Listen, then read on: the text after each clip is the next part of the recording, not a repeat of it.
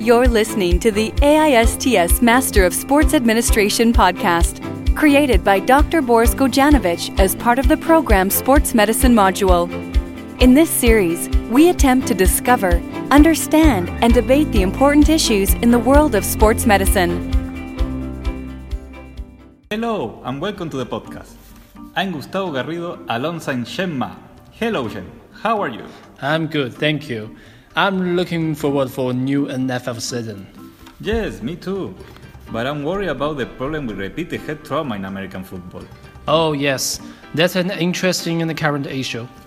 Well, the studies about the effects of repeated head trauma on American football players are rather new. In 2005, Dr. Kevin Gaskevic and Dr. Julian Bates published a study that concluded that dementia-related syndrome may be initiated by repetitive cerebral concussions in American football players. And in 2007, they released a study on the risk of depression in retired NFL players based on a survey of more than 2,500 former players.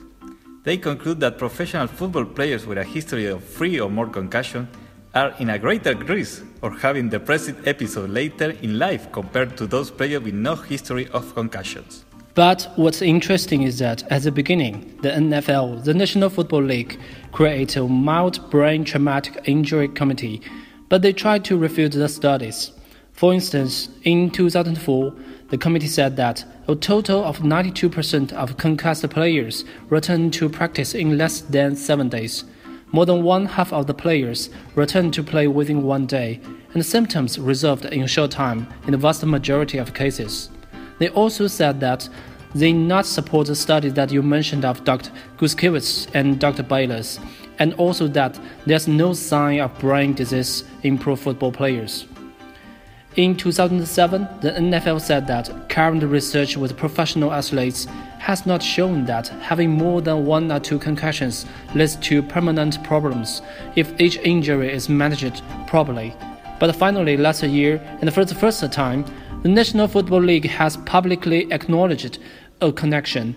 Jeff Miller, the NFL's Senior Vice President of Health and Safety Policy, was asked, "Do you think there's a link between football and the degenerative brain disorders like CTE?" Jeff Miller said that the answer to that question is certainly yes. Wow, last year. That probably has to be related with the recent evidence of the CTE that you mentioned, which is chronic traumatic encephalopathy on American football players.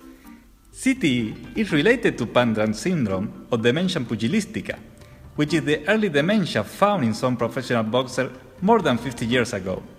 But it took the attention of the American football players when CTE was found in Mike Webster, a former player of the Philadelphia Eagles who died in 2002. Maybe you know this story from the movie Concussion. Oh yes, with Will Smith. Exactly. Webster was the first professional player diagnosed with CTE. The Boston University is researching the link between playing American football and CTE. Dr. Ann McKee said that they found evidence of CTE in 90 out of 94 NFL players whose brain were examined, and in 45 out of 55 college players, and in 6 out of 26 high school players. She concluded that it is clear that there is a link between playing football and CTE. But the main challenge is that CTE can only be diagnosed after death by dissecting the brain, and that the research about this topic is just starting.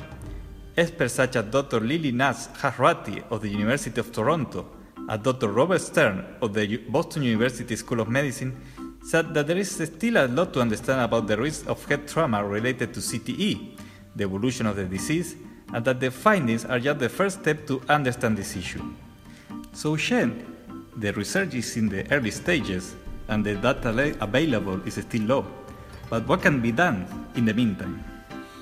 An overview on the effectiveness of helmets, mouth guards, and other protective equipment, and found no statistical evidence of concussion risk reduction. And experts agree that the best way to prevent concussion are play by the rules, wear the appropriate equipment and wear it properly. Examine the playing field for uneven areas or holes. Make sure that end posts are padded sufficiently. Practice good sportsmanship. learn and use a proper technical. And some people think that kids should not be allowed to play football. Dr. Bernard Omalu, who diagnosed Michael Webster with CTE as you mentioned, wrote that the human brain becomes fully developed at about 18 to 25 years old. Therefore, we should at least wait for our children to grow up, be proved with information and education on the risk of play, and let them make their own decisions. The risk is heightened in children because the brain, unlike most other organs, does not have the capacity to cure itself following all types of injuries. We are born with a certain number of neurons, and we can only lose them. We cannot create new neurons to replenish old or dying one. Well, let's hope to have a good and safe NFL season. Goodbye, Shane. Goodbye, Gustavo. Thanks for listening. If you've got questions or comments, share them directly on this track on the AISTS MSA SoundCloud page, or visit us at www.aists.org.